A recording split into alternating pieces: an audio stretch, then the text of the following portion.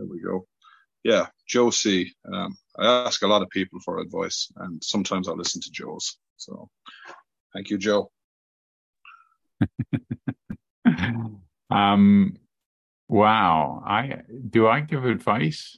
Maybe I do. Like I really love the democracy of and the style of I mean I'm always looking for new words. Like I don't like the word 12-step fellowships because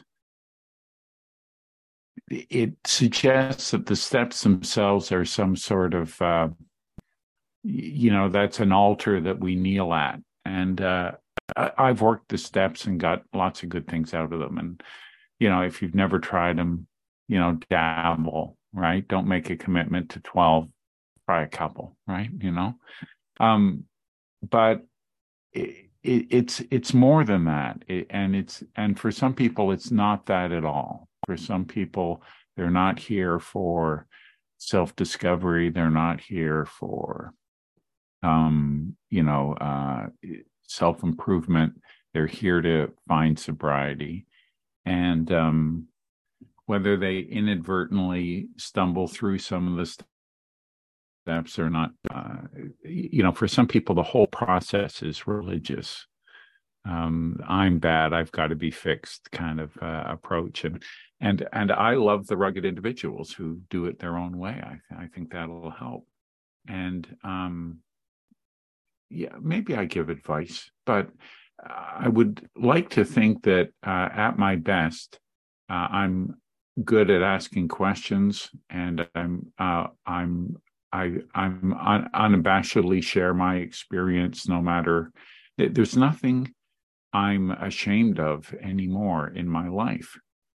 There are things I'm discreet about for sure, but there's nothing. I don't act, way outside of my value system anymore. And I think that's one of the cool things about recovery. I'm Joe, by the way, dipsomaniac, a person with substance use disorder, alcoholic. This identity is always a double-edged sword, right? There's something freeing about, oh, I'm not a bad person. I'm a sick person. I have alcohol use disorder or alcoholism. That's a real relief, that comes with that sort of identity. But when does it get to a point where it becomes limiting? Oh, that's, I'm such an addict. Oh, that's my alcoholic brain. Oh, my disease is out in the parking lot doing push-ups if I'm not vigilant.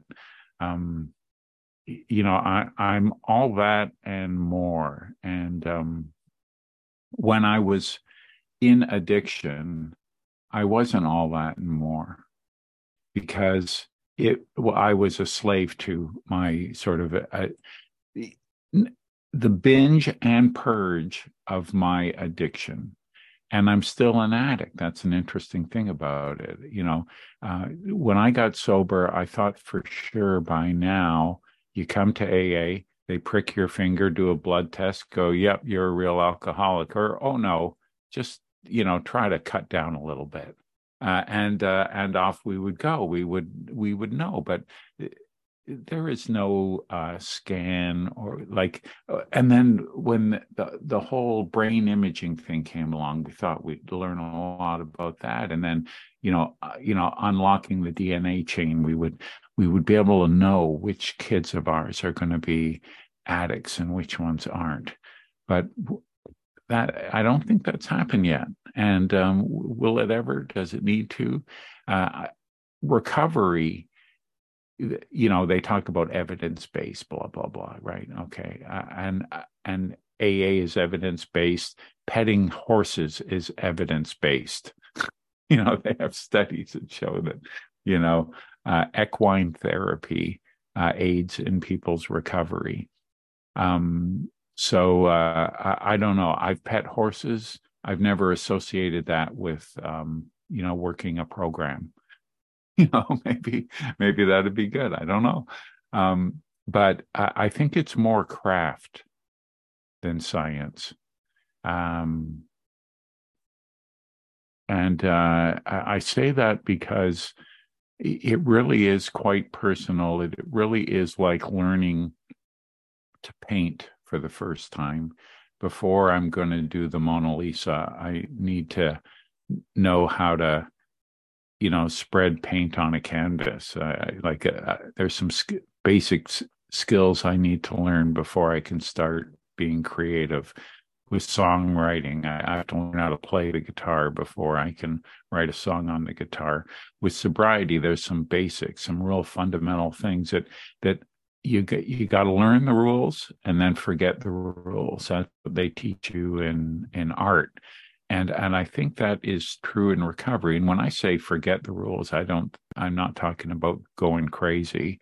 I'm just talking about, they're just the structure. And I need in my recovery some order and some spontaneity, a little blend of both. I've talked about that before. It's sort of the yin and yang of recovery, because having one and not the other leads, it's like you're not in balance anymore. If I have spontaneity without any structure in my life, that will lead to chaos. And that chaos can eventually lead to complete nihilism. I get the fuck it's. Fuck you, fuck me, fuck everything. What's the point? That's not a healthy place to be. Also, if I have structure with no spontaneity in my life, that's going to lead to rigidity for me. And that rigidity can lead to, me being fascist in the way I see things. My way only. You have to change your way of thinking to my way of thinking. This can't work unless we do it this way. And that's not very fun. Certainly, it's not very funny. It just, I want to avoid that. And when I said, I don't know why we call this sort of a 12-step program. It's more a 12 tradition program, but nobody knows what the fuck they are, right? Like how many people could, when questioned, what's tradition 8, right? Let me look it up. It's here somewhere. It's the one after 7, right? And everyone knows 7, time to pay up. But the author of the 12 steps was recorded as saying that AA wasn't invented, and by that maybe he means the steps, because it was just ideas that were borrowed from philosophy, religion, science, medicine, and sort of gathered together for, it was one person's view of this. Is how it worked. Always meant as a suggestion, been adapted many times in many ways. I've seen 7-step versions that work just as good, and 10-step versions, and 16-step versions. One journey, many paths, one. I think it's a 16-step program, like more to it. And because, a lot of people in recovery for a long time feel that, there's still hungry for growth, hungry for peace, improvement, whatever. They've done the step process maybe once, maybe twice, and they want some more. But I find that traditions, like a lot of people just don't want to talk about them, because what has that got to do with me? I'm here to have 3 topics: me, myself, I. Okay, can I go first? And that's good. We need to talk about ourselves, but the traditions, I think, have changed my life in great ways. I sometimes share some time with the emotional sobriety podcasters. And they've done emotional sobriety in the steps every way they could. And I said, let's look at the traditions. Like if you want emotional sobriety, you have to exercise those emotional sobriety muscles. So what better way to do it than go to a business meeting, get involved in a committee, maybe become your group rep where you have to represent the needs of everybody, not just your own view or opinion, and then go to an area where all these other group reps are expressing their group's needs and opinions, and that can be boring, and that can be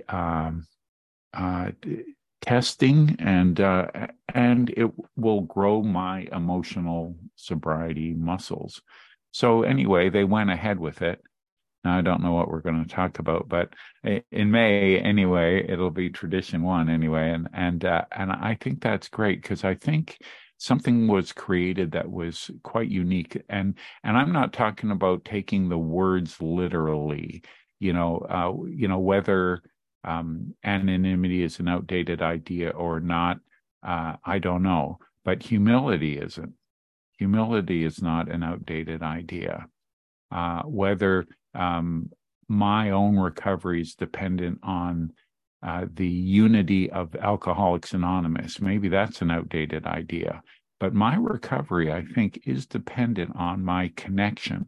Being connected to fellow people in recovery is absolutely certain. If AA, the corporation, went bankrupt, this meeting would still meet.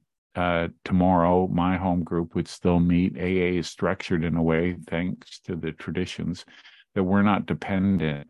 I use the switch over to virtual AA. I mean, it was always being used. It was great for remote communities and sort of special purpose groups, and some techies have been on message boards. I learned about secular recovery from a Yahoo, chat group, where it was a week-long meeting where people posted a topic and other people jumped in, and that's how I found out about it early this century. And but that transition couldn't have happened if AA was a top-down command and control center. We would all sit and wait for, are we going to do Zoom, or are we going to do, I can't even remember what the old one was called. Anyway, I still have it as an app on my desktop, and I never use it. It just doesn't exist to me anymore. It's really not an important issue. You can Google it if you want, but anyway, I'm off on a tangent. But all of our groups everywhere, the Great Britain survey sort of asked people, because it was done right in 2000 during the pandemic, how are you switching over? Who's getting left behind? Who's benefiting that wasn't benefiting before? And of course, there was a spectrum, right? Some people prefer online. Some people find it wanting. Most people, it was just as good, neither better nor worse. And that couldn't have happened. What happened? Because most groups were online within a week or two, some days. And if we had to wait for instructions from some central office and then an agreed upon format for what that meeting would be and protocols, and we still wouldn't have our first meeting. Like, there's no way we would agree on it. But all of the groups just did their own thing. They were completely autonomous, figuring it out as they go along, that sort of pioneering spirit. It's a great example of how our traditions work. And I'm reading a new book, and it's called One from Many. And it's written by a guy named D. Hawk. I've just sort of discovered him in the last 6 months. He was the founder of Visa Corporation and the CEO. And that isn't a stock company. It's a privately held company, or it certainly was when he was in charge. And he created what he calls a chaotic organization. Chaos uses the meaning and sound to different chaos and order. I prefer spontaneity and order, because chaos, I think, is a more severe version of it. But chaos and and order, I think he means the same thing. And so all of the different branches of Visa, they do their own thing, run themselves the way they need to. The only point of the core is the principles remain the same. And he's also not one of these CEOs that thinks he deserves to earn 220 times more than his frontline workers. He had a very liberal idea about how to run a company, and he did it for reasons that just because this top-down thing doesn't work. War doesn't work because armies don't work. The economy doesn't work because this sort of top-down thing doesn't work. The ecology is in the shits because of this sense of sort of command and control over the environment. And if you think his ideas are sort of libertarian gobbledygook, maybe they are, but I could give you some examples of how this perfect blend of chaos and order work. The universe would be one. That's a good example. Life, that's how that happens. So it's not an invention of something new. It's a return to something before, this sort of willful approach. Just a couple of quotes from the book that I really enjoy. Control requires denial of life. Life is uncertainty, surprise, hate, wonder, speculation, love, joy, pity, pain, mystery, and 1,000 other things we can imagine. So life isn't about control. It's not about getting. It's not about having or knowing. It's not even about being. Life is eternal, perpetual, becoming, or it is nothing. That's sort of like Bill Wilson's line in The Sand. Becoming is not a thing to be known, commanded, or controlled. It's a magnificent, mysterious odyssey to be experienced. I remember it was sort of an ACA experience, and someone challenged me, adult children of alcoholics. Joe, you're not a human being, you're a human doing. And it was quite accusational, like I was doing something wrong. But I took it to heart. I go, okay, let me think about that. I'm a human doing. Yeah, like I relate more to, what I do than who I am. Who I am seems very abstract and nebulous, but I can measure what I do. I just, like I like it better. And but maybe I needed to focus more on the other being. But I like this idea of becoming, because whatever I'm becoming, I might think I know because I plan to become such and such, but it's still undetermined. And if you're not being born, you're dying. If you're not like I don't want to be, done with my recovery. I don't want to be done with my life. I want to just sort of carry on. And these ideas that he writes about, they were the same ideas that sort of inspired the traditions, and they're not perfect either. Like the old system wasn't perfect; it's not perfect, but I really think we're onto something there, and it allows us to do things in a creative way. I will often be heard saying, I go to a lot of meetings. I've been to a lot of meetings in a lot of places, and I've never found one where everyone gets sober and everyone gets along with everybody else. And if I found that meeting, and I go to meetings that aren't like AA meetings, I go to all kinds of recovery meetings. And if I found that meeting where everybody finds recovery and everybody gets along, I would come to my home group. I would say we should have a business meeting, and I would say, let's do what they do. Because if everybody's getting sober, isn't that what we want? Everyone's getting along, isn't that what we need? We'll do that. But because that doesn't exist, we're all pioneers. We're all sort of becoming. My group is becoming. It isn't stuck in the mud. It's sort of moving along. And that whole, like, we know this, one day at a time, one breath at a time, one moment at a time. I mean, that's that's where life is lived, and this isn't throwing stones at making plans or having goals or taking control of your life, but am I taking control of my life? Am I controlling the outcome? I think a lot of that is sort of self-help marketing. But I have an influence. I certainly can. I can steer it a little bit, but I can't command the wind. I can just set the sails, and that this is what recovery is. Like, I'm not there yet. I am still becoming just as I was when I got here, and I was really, my hair was on fire. I was saying whatever I had to just to not draw any undue attention to myself. I was planning my escape. I was just uncomfortable all of the time. And tell me how to be not comfortable all the time. And they said, Joe, maybe learn to be uncomfortable. Maybe just a bit.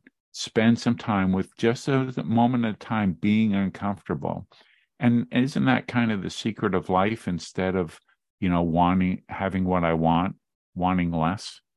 And I think it is. Like I still, wake up with a things to do list, and I'm anxious, and shit needs to get done. But more and more, I do want less, and because I can only do one thing at a time anyway. I think that's better. So I never really got started with my talk here today, but I'm going to end it. I feel like Alan Watts, but I'm not drunk. Thanks, everybody.